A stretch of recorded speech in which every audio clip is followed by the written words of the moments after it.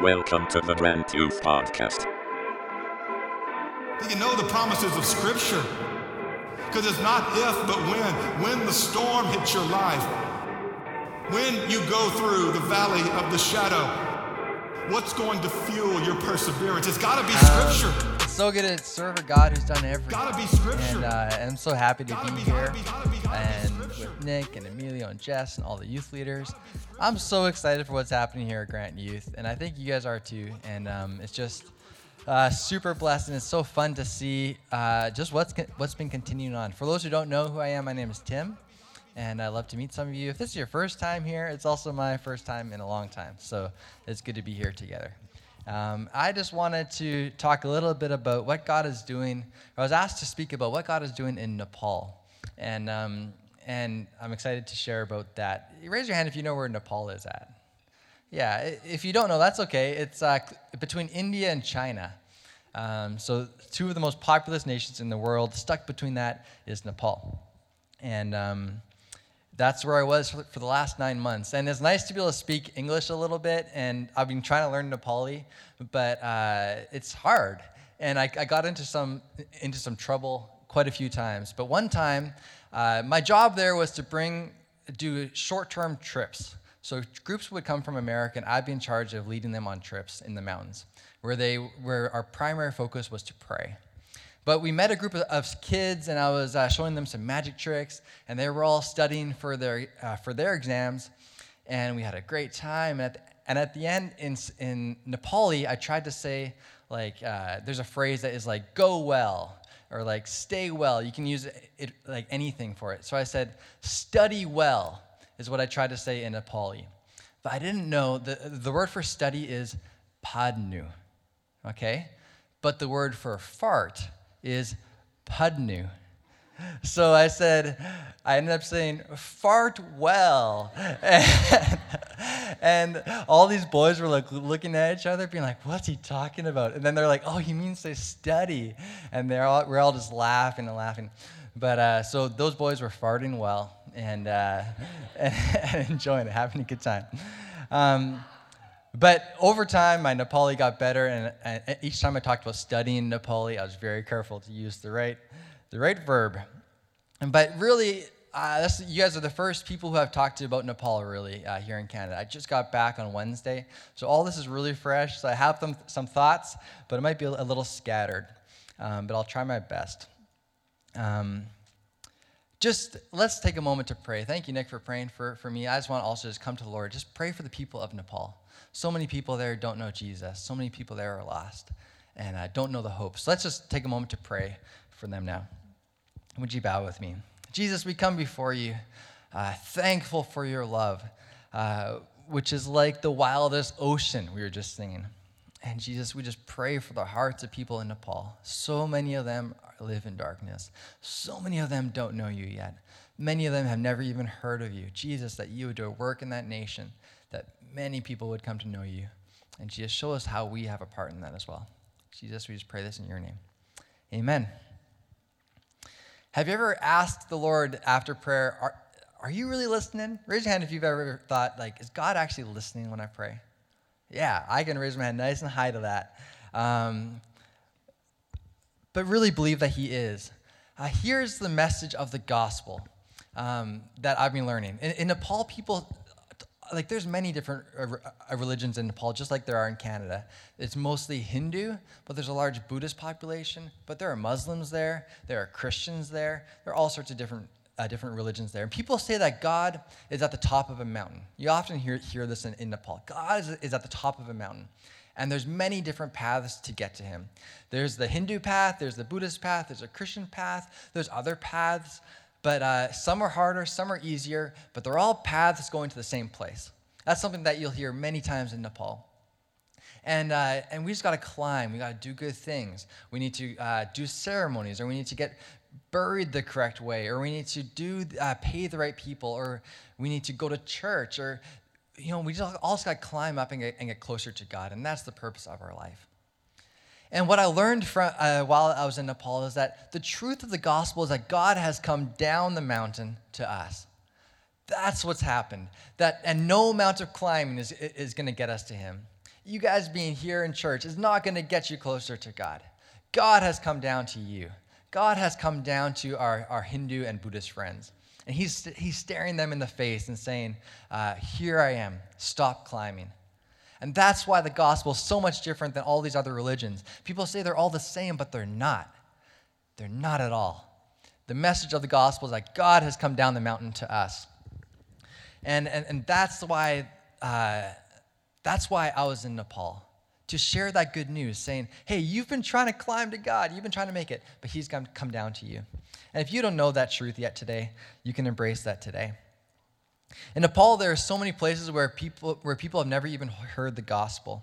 I would bring groups on trips, and we would walk for days and days and days, asking anybody we could find, do you know a Christian? Do you know any Christians around here? Okay, because we were looking for people to encourage in the faith, to pray for. And people would say, no Christians in this village. No Christians in this village. And we walked to the next village. No Christians here. Just Buddhists, just Buddhists. And we'd have conversations with people about the gospel, and they'd be interested, but they wouldn't know much about faith. And they would just say, we're Buddhists here. You keep on moving along. And it was so humbling. You guys know that there are places in the world like that where it's totally untouched by the gospel, by this good news. But we were walking along one day, and I was just telling my friends, like, man, we haven't seen any Christians. There's no one who knows Jesus here. Everyone is climbing this mountain here. No one is accepting the gospel. And then all of a sudden, we came to a place, and we had some tea. And we were just talking with the people there, and asked them, oh, what's your daughter's name? And she said, my daughter's name is Ruth. And I was saying, Ruth? I said, are you guys Christians? And they said, yeah, we've been Christians for 5 years. I was like, what? That's crazy. And I was so excited. How did you guys become a Christian? Well, down the valley a little ways, there's a church. And I began to learn about this church, you guys, and this story is crazy. But the story of this church starts with prayer. Starts with prayer. 2 guys, one guy named John and one guy named Dan. And it starts with also a little shepherd boy in the middle of the Himalayas who's 10 years old. I have a picture of him, this little boy. His name was Geltson. This guy in the middle in the white shirt. This is when he's about 13. But the story starts when he's 10. I just want to leave that photo up for a little while. In the year 1983, John and Dan were praying for the area that I was walking through at that point, where I met this lady and her daughter. And there were no Christians there. As they were praying, this boy who was 10 years old began having visions, crazy visions. He began having visions of Buddha, learning things about Buddhism that he never could have known. He had visions every single night of going to this faraway place where he was taught a language that no one could interpret. And he would write this language in a physical notebook. And in this physical notebook, he could only read it in a supernatural way. And this notebook would tell him secrets about his community. It would tell him who's sleeping with who like even people's private thoughts. It was like fortune telling. People would come to him and say, like, hey, so should I go and build this guest house? And they'd say, yes. Go. He'd read in his book, says, this person should build their guest house. And then they go and build the guest house. And just different things like that. And he became very revered. In the next slide, it shows a bit of his notebook, where he wrote some of these things. Can you go to the next one, Colin? Or Amelia, whoever's up there? Yeah, this language. And he still has some things like this. And every full moon, they would have a pot beside his head as he slept. And in the morning, it'd be filled with water. Then they'd use that water to cleanse themselves. And they were really deep into this Buddhist mysticism. Now, as John and Dan were praying, all of a sudden there began to be a change in his visions. In his visions, he saw 35 names of God, 35 different God's names. And all of a sudden, and each day they would bow down and worship these different gods. All of a sudden, a new God's name showed up on the list. It was Yesu. He had never heard this name before. He never heard, Yesu is actually the name Jesus in Nepali. But he had never heard Yesu before. He said, okay, I guess I'll start worshiping that God too. And so slowly but surely, Yesu's name started going up the list. It was 35th, then it was 30th, then 28th, then 20th. And he's saying, I never heard of this God before. Who is this God? And it eventually got to number 20. Sorry, number 2. To number 2, and then Buddha was at number 1. Around this time, John and Dan began a journey into this area, exactly where I walked. And they ran across Geltson's brother. And they were trying to tell Geltson's brother about Jesus, Yesu. And Geltson's brother said, oh, you're talking about that God. You should come and talk to my little brother. And so then they went to Geltson, to the family, and introduced his family to Yesu. That night, he had a dream. And in his dream, God took control, the holy God. And the Buddha image in his dream said, don't worship me anymore. I'm not God. Yesu is God. Worship him and him only. So he woke up in the morning. He told his parents the dream. They decided, we're going to follow Jesus. We're going to follow Yesu, this God who's been told to us by John and Dan. And he would even look back in his writings in this notebook, and he would see different things about Yesu and his crucifixion and how he was born to a virgin and Adam and Eve and the first, and all this stuff, how God had been preparing his heart and his family's heart to hear the gospel. This guy grew up, and I got to meet him. He's leading the church in that area. And I got to meet his father, too. Here's his father. And now in that church is where this lady came, and they prayed for her father, and he was healed, and so her family became Christian. Then she had a daughter named Ruth, and that's who we met. And just this crazy story of how God is working in the Himalayas to draw people towards himself through prayer and through visions. I want us to look at a passage today. If you have your phone or if you want to look in the Bible in front of you, I want to look at Acts chapter 2. I also are going to have it on the screen here, but it's nice if you can look at it in your own Bible so you can read the parts before and afterwards. But if you don't, it's Acts chapter 2. It's on page 1657. 1657. Acts chapter 2, starting at verse 17.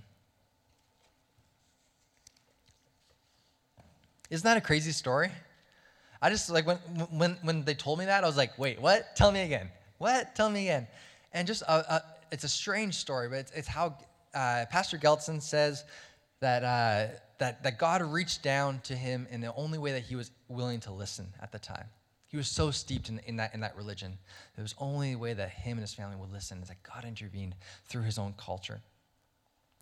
So Acts chapter 2, verse 17, it's up there, but this is what it says. In the last days, God says, I will pour out my spirit on all people. Your sons and your daughters will prophesy. Your young men will see visions. Your old men will dream dreams. When I was thinking about what to share with you guys today, this verse came to mind. And back in the day, the Jews thought that the gospel was only for them. That it was like kind of a cultural-centric gospel. But Joel, where this is being quoted from, and now Peter, as he's sharing the gospel to the crowds, says, no. He's going to pour his spirit on all people. The gospel's for all people. It's not just for you, not just for me, but it's for all people.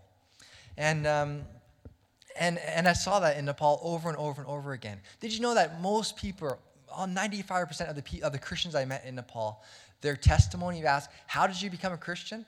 It involves healing.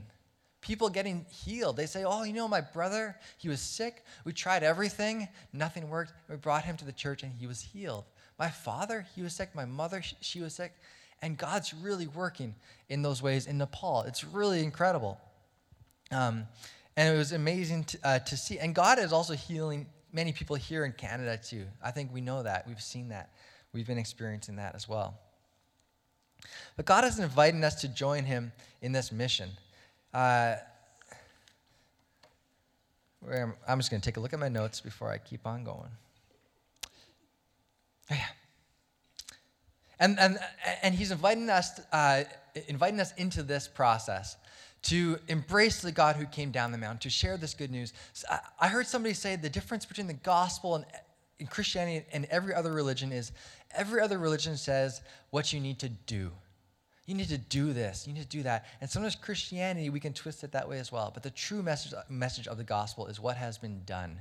What has been done. What has been accomplished. Have you accepted that in your life? Have you accepted the gospel of what has been done for you? Or are you really working to do?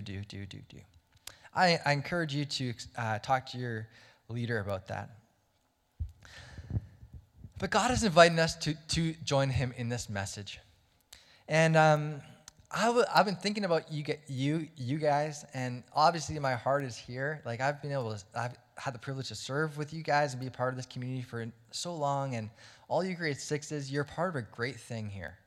And you're really lucky to be in this group, and I'm so glad that you guys are here.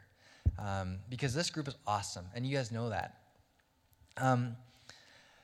But God is calling some of you, I believe, to foreign missions, to serving the Lord elsewhere outside of Canada. There's still a call for people to go to the ends of the earth, where people have not heard. And maybe that's not for everyone. Not everyone's called to foreign missions. Everyone's called to a missional life, but some of you maybe are being called to missions, to go to leave where you're at. And it's going to cost everything. It's going to cost everything for you. Your future, your relationships. Some of you are going to disappoint some people in your life who are important to you. Maybe your mom or your dad who have different plans for your life than that. But for some of you here, I just really wanted to say the call that some of you here, I believe, are called to foreign missions. There is a call. God is inviting us to reach the nations. He's inviting us to go to places where they've never heard the gospel and to share. And maybe that's you. I believe that you are ready to yield everything to God. But I also encourage you that if that's you, to make decisions about that now. I encourage you to learn a second language. I know that French maybe isn't cool for some of you, but did you know that if you can learn French, you can share the gospel with like 700 million more people, probably, all through Africa, many places in the Middle East, in Europe. Did you know that? If you learn Spanish, you can share the gospel with another billion people. If you learn another language, you can share if you learn Arabic or Mandarin or Hindi, how many more people can you share the gospel with? So I encourage you to learn a second language. Begin preparing for a trade, maybe. If God's calling you to missions, go into engineering, go into nursing, something like that you can travel around the world with it. Be intentional about these things. Because this is it. I want to go back to this verse. It says, I will pour out my spirit on all people. God has given us a call. God is inviting us to something, but he's the one who's going to pour his spirit on all people. The calling isn't saying like, hey, Maddie, you go pour out God's spirit on all people. No. God says that he's going to pour out his spirit on all people. I'm going to look at my watch for a second. Okay. I want to shift gears for a moment. Because in many years, just on a personal level, this year for me, while I saw lots of amazing things, for me it was a really humbling year, I'll be honest. I encountered some struggles this year, relationally, also just loneliness, missing all of you, missing my family. I struggled with sin a lot this year, and I especially struggle with anger. I don't think of myself as a super angry person, but different things happened this year that rubbed me the wrong way, and I found myself just going to bed angry. And I came to a point this year where I was so discouraged in my faith, not believing that God isn't real, but discouraged in my performance, being like, I wish I'm here in Nepal. I'm supposed to be better at this than I am. I'm supposed to be a better Christian than I am. And maybe you felt that before too. Like, I just wish I was better at this. I just suck at being a Christian. And I was feeling those things a lot this year too, I'll be honest. And God really spoke to me about this. I will pour out my spirit on all nations, or on all people. He will do it. Here's also the part of the gospel. I really want to encourage you guys today, saying that God is sufficient. Something I learned this year is that I am deficient. I was telling Skylar this. I was just saying, like, I learned this year that, boy, I have some good habits, and they've taken me a long way, and like, most people like me, and there are like things that I can do good, but man, like, I'm ready for God's life to live in me. Did you guys know that the gospel isn't, hey, all you people down here and me, God's not saying, you guys go and save the world. What the gospel is, God is saying, I'm going to save the world through you. I'm going to pour out my Spirit on all people. I'm going to work through you. There's a verse that says, I have been crucified with Christ. It is not I who live, but Christ who lives in me. And that is so true, is that as we die to ourselves, he can live inside of us. This year made me feel like, yeah, if you'll have my life, I'll give it to you. Let Tim Bock, as he's been known, die, and let you live inside of me. Let you love the people through me. I asked some kids back in Nepal, I was helping lead a youth group out there. I said, how do you live the Christian life? How do you live the Christian life? I told them it's a bit of a trick question, but how do you live the Christian life? And they said, oh, you love your neighbor as yourself. You love the Lord your God with all your heart, all your soul, all your mind, all your strength. And you serve in church, and you read the Bible, and you pray, and you do these different things. But I said, no, it's not true, actually. How do you live the Christian life? Like, you don't live the Christian life. You can't live the Christian life. Like, God actually lives the Christian life in you. That's the message of the gospel. You feel deficient? Good. You feel weak? Good. Because that means that you're in a better position to receive God's grace, in a better spot to receive God's sufficiency.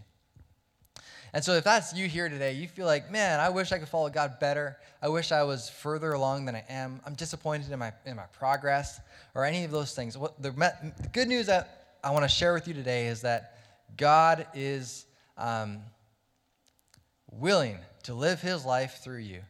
And what he's asking of you is what he's asking of you is to yield, to say, okay, yeah, you do it. Yield, let him have his way in you. He will pour his Spirit on all people through us. Are you willing to yield your life? Are you willing to give everything? For those of us who have our lives pretty well together, that's a hard decision to make.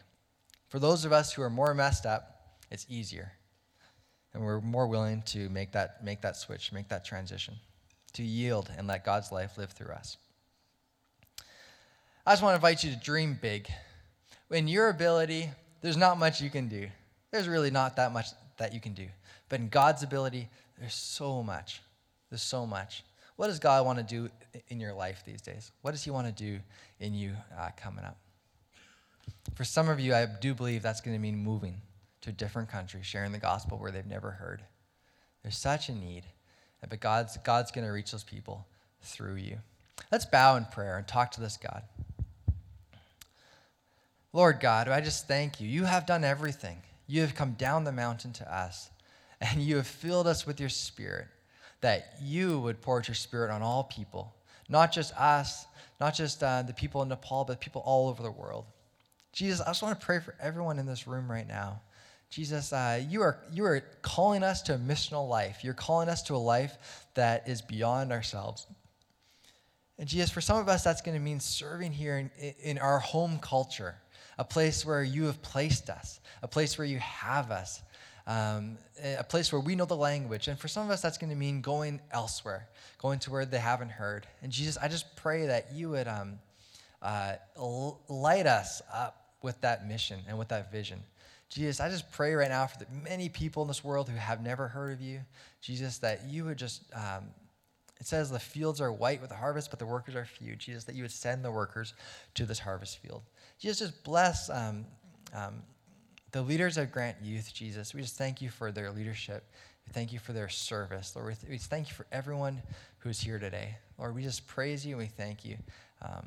We love you. Thank you for everything. Gotta be scripture. Pray this in your name. Gotta be scripture. Gotta be scripture. Gotta be scripture.